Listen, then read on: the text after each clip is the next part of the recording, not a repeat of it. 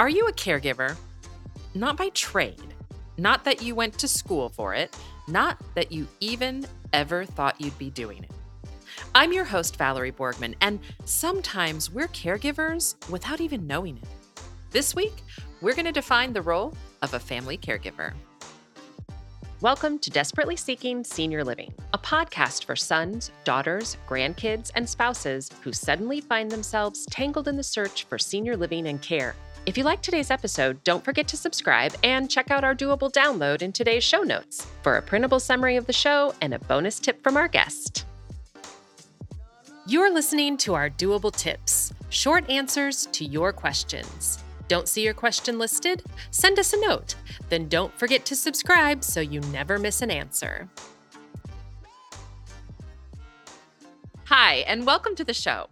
I was actually prepping another episode about caregivers transitioning out of their role when it occurred to me that we've had families who didn't realize they were caregivers at all. Of course, they knew they were doing things for their mom or dad, but they didn't realize the extent of the role they were playing. So, I wanted to answer this question and really take a look at what it means to be a caregiver. For many families, it starts with a scary moment. Maybe dad falls off the ladder trying to trim up the trees in the backyard. Or you're visiting your mom and notice yourself wanting to jump up and help her carry that laundry basket. And maybe you do. Or you're waiting for your dad to arrive and something tells you to watch for his car. You find yourself cringe as he just misses your mailbox when he pulls into the drive. For other families, mom simply asks you to do some chores around her house.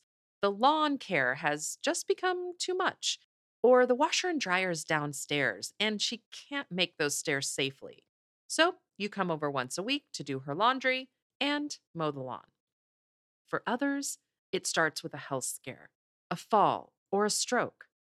And even though in the medical circumstances, you may now be pushing a wheelchair, transferring in and out of bed, giving showers, it can still be difficult to see your role as an actual caregiver because you're just helping your mom. We've actually done episodes before about guilt, and we'll put a link in show notes to one of these episodes because I think that's where that comes into play. Feeling guilty and not wanting to recognize the weight of the role you're playing as a caregiver because you are just helping your mom or your dad. And in many cases, the examples that we've talked about, mom or dad don't want to leave their home. They're not able to do the daily activities they used to do, but they're not ready for a professional to come in or to move. Of course, that doesn't mean that you can't be a caregiver when your loved one does decide to move.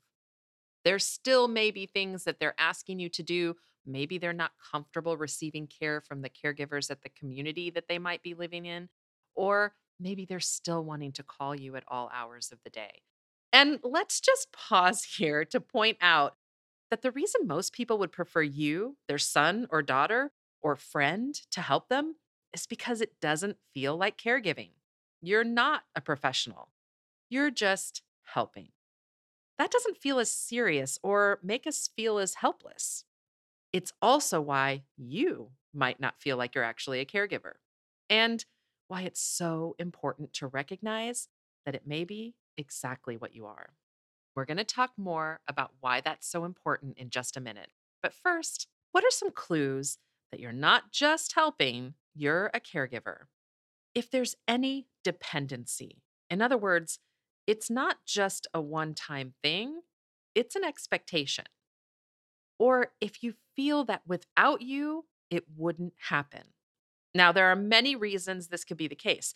Some seniors don't want to spend that money for lawn care or housekeeping, and so you become the source of that assistance. Many families find that mom and dad are only eating processed foods, for example. Easy things like microwave meals, or worse, they're not eating much at all.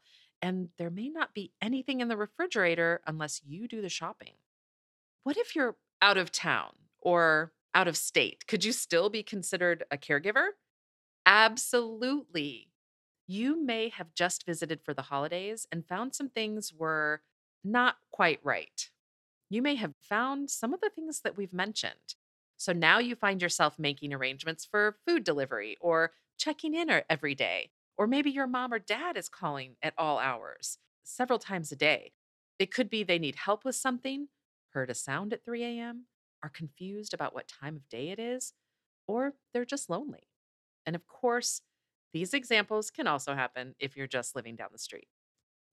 So, do you see yourself in these examples? Here's why it's so important to really take a look and see if you are actually a family caregiver. You may have heard the term self care. It's become a buzzword or phrase, and for good reason. We often work so hard at our jobs, our homes, for our kids, or our parents that we forget to take care of ourselves. And you may also have heard of caregiver burnout. It's at the burnout point that many families realize that they've been that caregiver to their parents. And don't forget to take a look at your parents' relationship. We find that spouses can be really good at hiding just how much caregiving they're doing for their spouse. We often see spouses taking on that caregiver role, and sadly, we see the family caregivers or the spouse get sicker than those they're caring for. If you realize that you've actually been or are a family caregiver, take some time to read about self care and caregiver burnout, and we'll have some information in our doable download as well.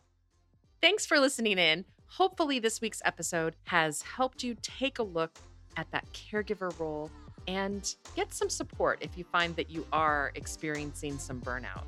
And until next time, make it doable. Today's episode is brought to you by ClearPath Senior Living Solutions. ClearPath helps families find assisted living, memory care, and other resources. Find our contact information in today's show notes. Check out this episode's doable download in show notes for details, including industry terms and definitions we discussed, as well as a bonus tip from our guest. Have questions or your own tips to share? Leave us a message. We'd love to hear from you. And until next time, make it doable.